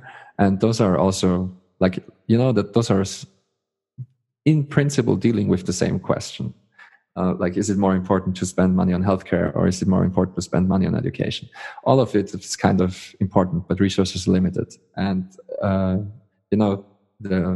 realized that the free market approach tends to be the most efficient in a way. And I think we see that also in Bitcoin, that people are working on everything all the time. And if something becomes more important, then people are working on that. And so again, I agree with you. I'm just saying that it's a really, really, really hard problem. And as you said before, once such a system is in place, like a system to collect taxes, for example, it only tends to grow. It doesn't tend to shrink. And it's funny because I used to be a big proponent of universal basic income because my background is in technology, and I still believe that, but I just don't know what to do about it. I still believe that more and more jobs will be automated, and I think that the coming wave of automation and artificial intelligence systems will make a lot of people obsolete, and a lot of, not the people obsolete, but a lot of jobs in a way obsolete. And I think that people aren't aware of that. You have many people that are studying to become a radiologist, for example, and already we have AI systems that are way better radiologists than the best radiologists that we have in the world. And so starting your career as a radiologist right now, which you will complete your education in 10 years or something, it's a really stupid idea, because you will probably be done with your education and out of a job. And we see that all over the place, and people don't really realize that. And once fully autonomous cars hit, for example, then everyone will switch to that. It just makes economical sense, and a lot of people will be out of a job. And just re-educating these people, like a truck driver that drove trucks for 50 years, that's really hard to do. I would say it's almost impossible to do. And in the US, the Yang Gang and Andrew Yang, he proposes to provide everyone with a universal basic income, and everyone will get $1,000 a month or something like that. And the funny thing about that is that the same thing happens just once you have a state, and it tends to grow bigger. And once you have taxes, they tend to grow bigger. And once you have a universal basic income, people will vote for these politicians that will give them more money. So you will, once you have something like that in place, I'm pretty sure Young would win again, and the freedom dividend wouldn't be $1,000, but probably 1,500. And if you will run for office, telling everyone that, okay, the freedom dividend is now over, and you used to get $1,500 just for the fun of it, and now you won't get anything anymore because if you elect me, then I will cancel that. I mean, it's obvious that this is not going to happen. So I think, again, this will produce something that will just spiral out of control. And of course, it would hyperinflate the currency as well. And it's funny because you wouldn't be able to do that with Bitcoin. I mean, you would be able to do it in theory, but since supply is strictly limited, it kind of would find a balance, and it would behave in a way as if this wouldn't exist, because, you know, if everyone would get the same share of Bitcoins automatically just by right of birth, then it would be like everyone is getting nothing. You know what I mean? It would just subtract out of the global economic equation in a way. And yeah, those are fun things to think about. But again, all of these are really hard problems, and I don't exactly know what to do about it. I think, however, that Bitcoin in general will help to have a positive impact for all of those kind of problems. I agree. And also, instead of replacing jobs with machines, you can just reinvent jobs. For example, the truck driver can be the person in charge of making sure that the system works well. They can monitor the truck from a distance in front of their computer, and they're responsible for whatever happens, because I guess no matter how advanced the technology gets, you're still going to need somebody to account, because our legal systems are built according to this situation in which somebody has to be guilty for.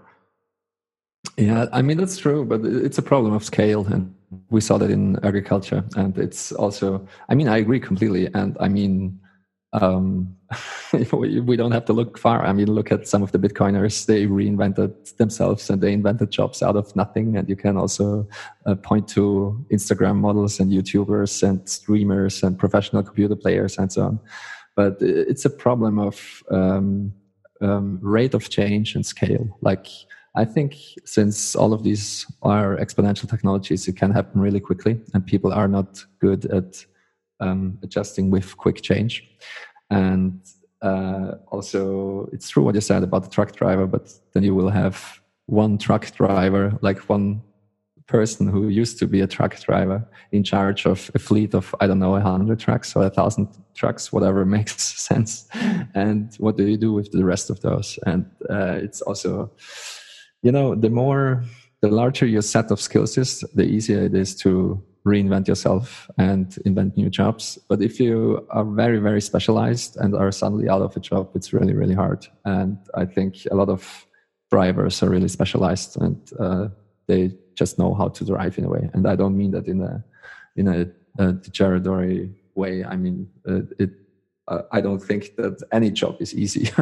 So you kind of have to know what you're doing, and you need a lot of experience, and you have a lot of responsibility. But I think it's a hard problem. And I'd be surprised if the optimists about that are right. And I would be surprised that a lot of new jobs will spring up and people will migrate to these jobs.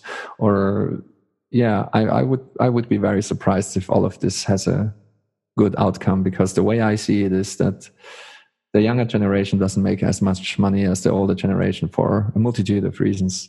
And I think that's also why Bitcoin is very attractive to young people, because young people inherently realize that in a way. I mean, my father, for example, we were a family of 5, and he was able to support everyone with one job in a way.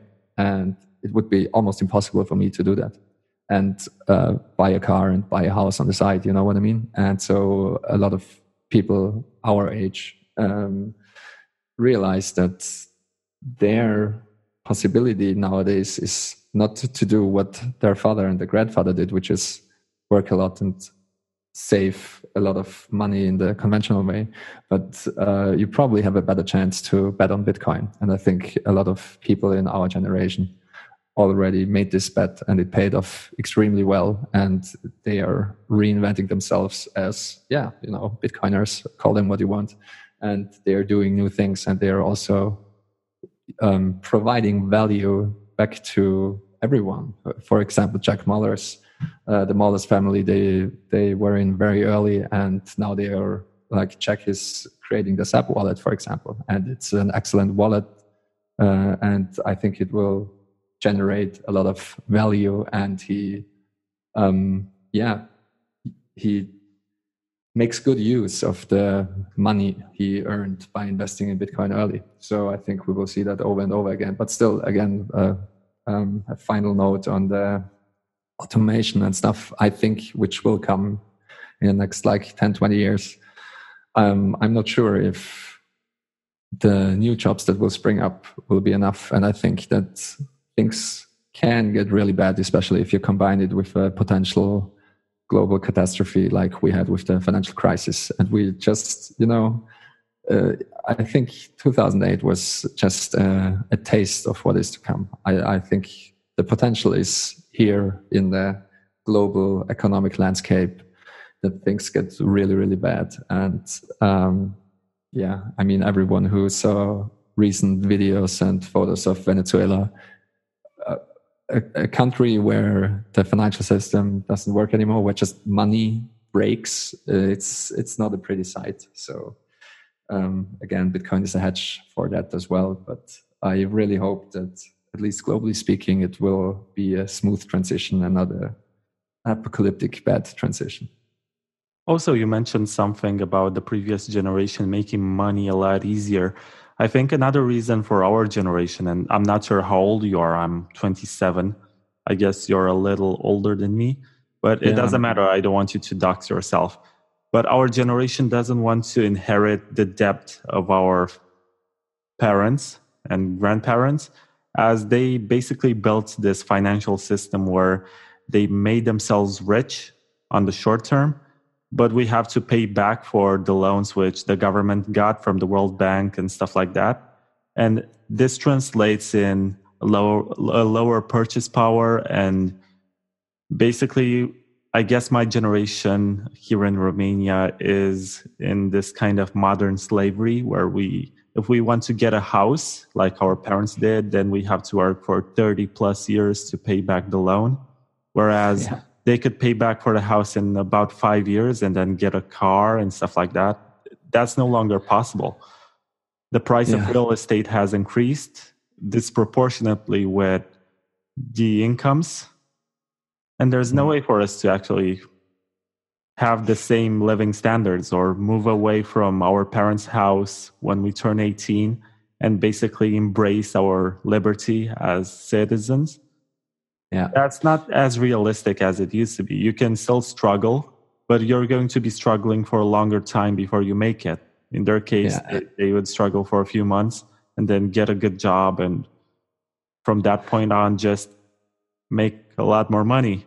And money up to that point, I guess, was not as inflationary. Well, it depends on the country where you come from. But do you have this discussion in Austria that the currency you had before the euro was less inflationary and you did not have to carry the debt weight of countries like Greece? Yeah, we have these discussions sometimes. I mean, it generally loops back just to inflation. That it used to be called the Austrian shilling, and it's just funny to look back. I remember, I bought my first beer in shilling, for example, and so I kind of know what things used to cost, and it's insane to look back and not adjusting for inflation. Looking back, how the actual purchasing power changed, and we have these kind of conversations, but. I'm in my mid 30s now, and all of my friends are getting married, having kids, or having their third kid, and they're all getting loans and buying houses. And I think what you said is profoundly true, and it's even worse. It's not that I would even go as far as to say, except if you're really, really lucky, you have almost no way of paying back your house in full. And I'm saying that because I talked to an architect a while ago. It's a friend of my girlfriend, actually. She has 2 kids now and a husband, and she just got a loan, a huge loan, and they bought a house. And she knows how the house is built, and she knows all the properties of all the walls and of all the substance that the house is made of. And her loan runs for 35 years, and some of the substances that are built, like they used to build the house, they have a shelf time of 30 years. So the house will be, in a way, garbage after 30 years, but the loan runs for 35 years. So, you know what I mean? You don't even pay back your house in full. Before you even paid back your house, it already needs to be renovated in a very big way, because the substance of the house is already bound to collapse in a way. So it's a fiat house. It's a fiat house paid by fiat money and with horrible conditions with the loan. And all of this assumes that both parents can work their current jobs for the next 35 years. And I think that's the thing that's most unrealistic about it. And also it assumes that there will be no other financial crisis or other economic collapse. And I think also that is quite unrealistic. And so I think it's even worse than most people think, because no matter what you do, thinking that you will be doing the same thing, earning the same salary, that even adjusted for inflation for the next 35 years, I think that's just insane. Just look back 35 years, like 80% of the jobs are, I don't know, at least from my group of friends that I have, they didn't exist. I mean, the world is so different than it was 30 years ago. It's kind of insane to think about it. And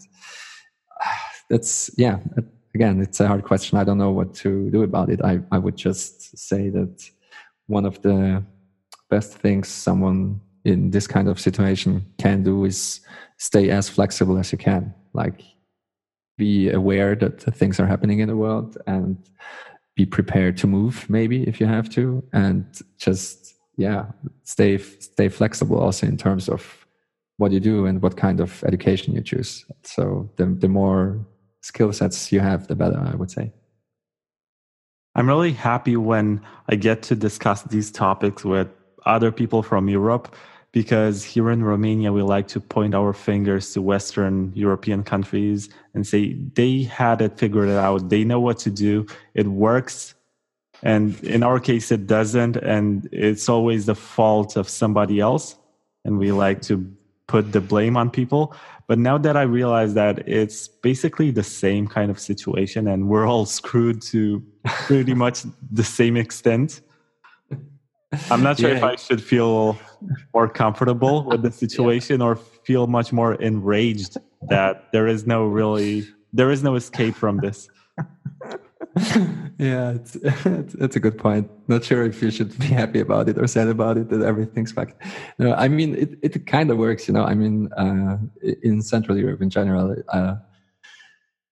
everything still kind of works. And that's, to put it mildly, I think we're living in absolutely amazing times. And I've said it at some podcasts before, and I also recommended this book. It's called The Better Angels of Our Nature, and the subtitle of it is How Violence Has Declined in the World. And but apart from violence, I think we're living in the best times historically, despite the catastrophe of fiat money. So I truly believe what Saifedean is saying, that if we manage to revert to a gold standard, we will have a second Renaissance and a second Belle Epoque, like the time where we were on the gold standard. It was one of the most, the most, I'm about to say preposterous, but that's the wrong word. Prosperous, that's it. The most prosperous time in history. And I think if we manage to convert to a Bitcoin standard, we will have something approximating a second Renaissance. But again, I think that in general, everyone is having the same problems. And just by happenstance and luck of history, I'm born in Austria and you're born in Romania, and so I'm in general better off than you are, just for historical and geopolitical reasons. And but still, I think when you talk to people, everyone kind of realizes that things are a little bit crazy, and it feels like it can't work for much longer. Like the systems that are currently in place, they feel very brittle as well. And I think, again, 2008, the economic crisis, it was one tiny taste of what can happen. And I think we were very, very lucky that it didn't get worse. And I believe that I think it's almost obvious to me, since governments in general and the central banks of the world in general, they didn't do anything to course correct. They only made things worse. So similar crises are about to happen. And yeah, I'm not sure what will happen after that, because maybe some governments and some countries are quick enough to adopt sane policies, and the people that can afford will flock to those countries and those jurisdictions. But maybe it will be something completely different. And what I can think of, for example, is that something like a parallel economy and a parallel system will evolve. And I think we just see that online. I mean, for example, also in terms of creative work, just look at all the creative works that are generated online and circulated purely online. I mean that really as a parallel world, like niche videos and niche works of art that are created. It's unthinkable that this would have happened in the real world, quote unquote. And I think similar things can happen in the economy as well. And I think we already see that happening. I think that's also so fascinating about Bitcoin, is that everything is happening all the time, at the same time. People talk about the 3 properties of money in Bitcoin. And I think Bitcoin is evolving at such a fast rate that people use it as a store of value, as a medium of exchange, and as a unit of account at the same time. But it's not the same set of people. Like traders will use it as a unit of account, because if you trade shitcoins, then the only thing that counts is how much Bitcoin you have. A lot of people use it as a store of value, because especially if the value of like the government currency you happen to have to use is inflating or even hyperinflating. And I myself use it as a store of value, even though the euro is kind of fine. But just the obvious relative strength of Bitcoin over just a couple of years makes me prefer Bitcoin as a store of value to the euro. And of course, there are many things that you can only get online by using Bitcoin as a medium of exchange. So all of this is happening at the same time. And I think, yeah, it's already happening with a parallel economy as well. Like there are some people that, for example, for God's sakes, they create Twitter banners for people and they're paid in Bitcoin. And not only Twitter banners for people, but Twitter banners for Bitcoin people. And so we already kind of have a very weird parallel economy where people will work for Bitcoin, are getting paid in Bitcoin, and they pay goods and services in Bitcoin. And maybe that's one way out of global catastrophe, in a way that the parallel economy is big enough so that it doesn't really matter what happens with the rest of the world. And I think we saw that, for example, with the death of newspapers and other publications. It doesn't really matter, like at all. Everyone is getting the news online, and just the way you consume information has changed so drastically that I couldn't care less if some Austrian newspaper runs out of money and goes bankrupt. It really doesn't matter to me at all. And I think a lot of people in my generation would say the same. And I think it's the same also for cable news and cable TV and so on. It wouldn't really matter if they go away. The world has moved on. And maybe the same can happen with Bitcoin and money and the economy as a whole. Well, I partially disagree with mediums disappearing, because sometimes it's useful to have something physically because it cannot be altered. It's there no matter what.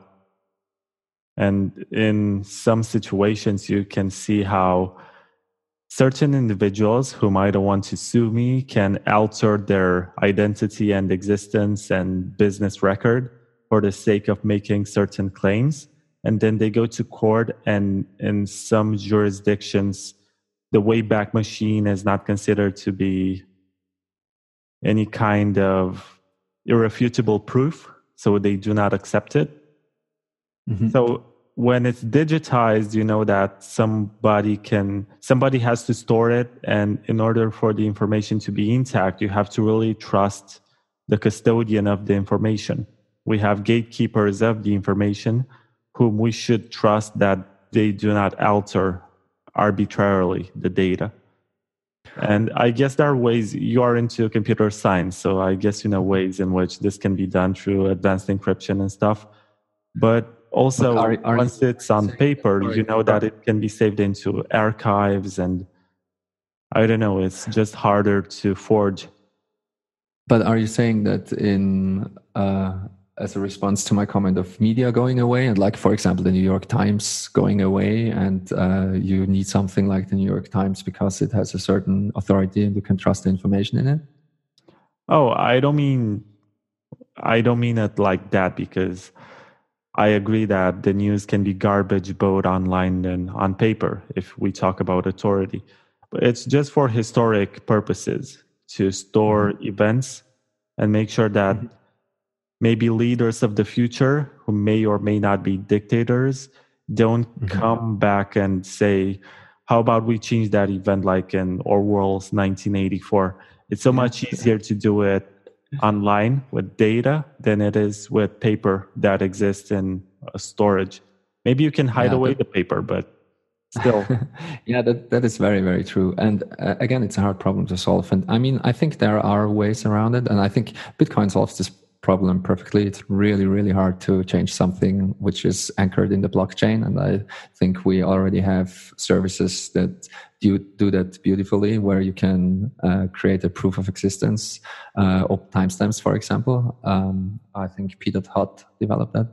And so you can take any arbitrary data and create a cryptographic proof and put that proof into anchor it in the Bitcoin blockchain, so it can't be altered. Like the result of this cryptographic proof can't be altered after the fact. But it's not perfect, and it's complicated to understand, and people are not used to it, and so on and so forth. And I completely agree that changing past printed issue of the New York Times, for example, is extremely hard as compared to changing digital information that's stored somewhere centrally and so on.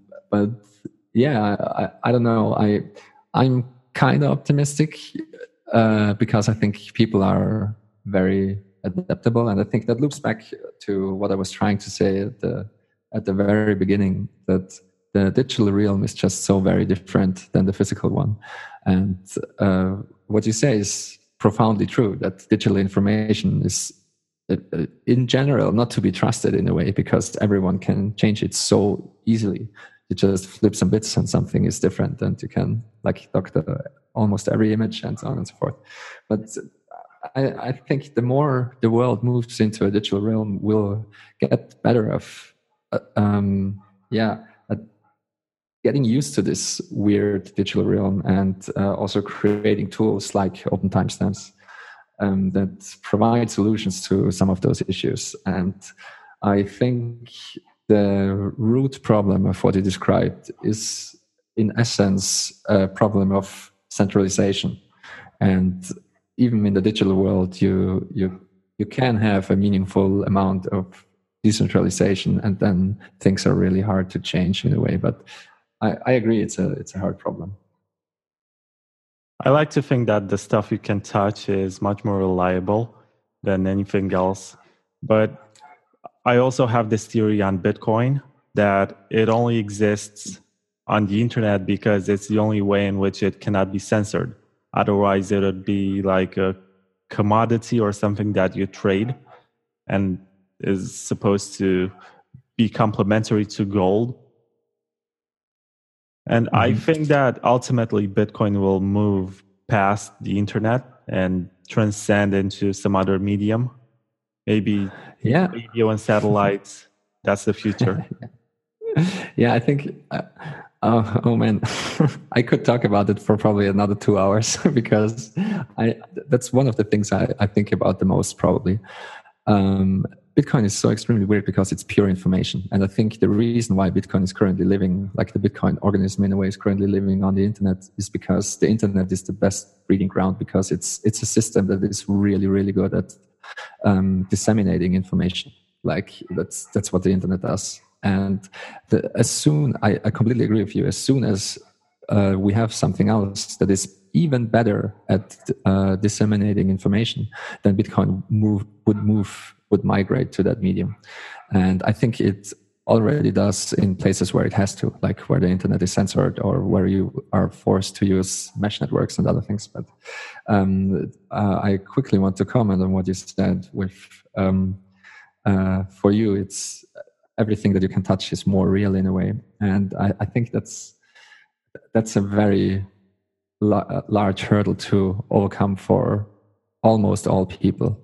And the way I like to think about it, because I'm not sure if it's true, and if how durable Bitcoin really is yet to be seen. I mean, it's really young. It's like 10.5 years old.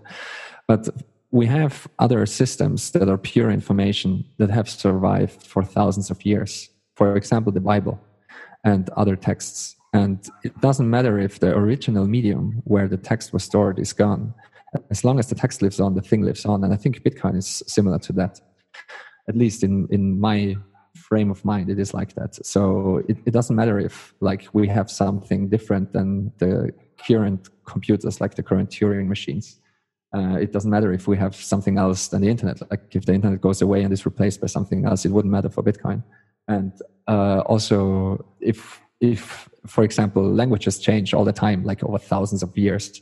But if we don't speak English anymore, it wouldn't really matter for Bitcoin. We would use another vocabulary for our seed phrases, and underlying all of it is just pure information. It's just zeros and ones, and you can represent this information in all kinds of languages. And so I think that Bitcoin is way more resilient than most people think. I think it could survive all of that. It could survive the death of the English language. It could survive the death of the internet, as long as we still have some kind of way to transmit information efficiently. Bitcoin will still live on, and it would also survive the death or the replacement of all the computers, all the mining hardware, everything we have, because we could always, I mean, for God's sakes, you could even mine Bitcoin by hand if you're motivated enough, and with the difficulty adjustment, it would even make sense.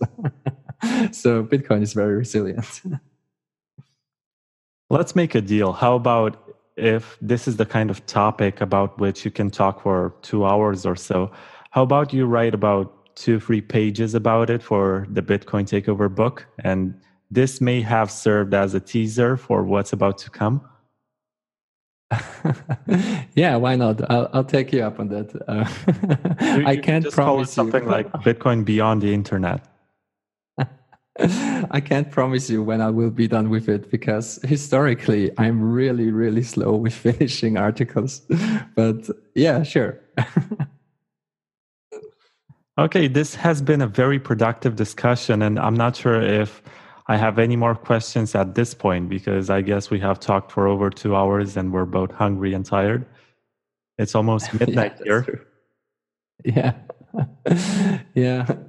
I'll let you sleep then. And that was a great conversation. Thanks for having me. That was a lot of fun.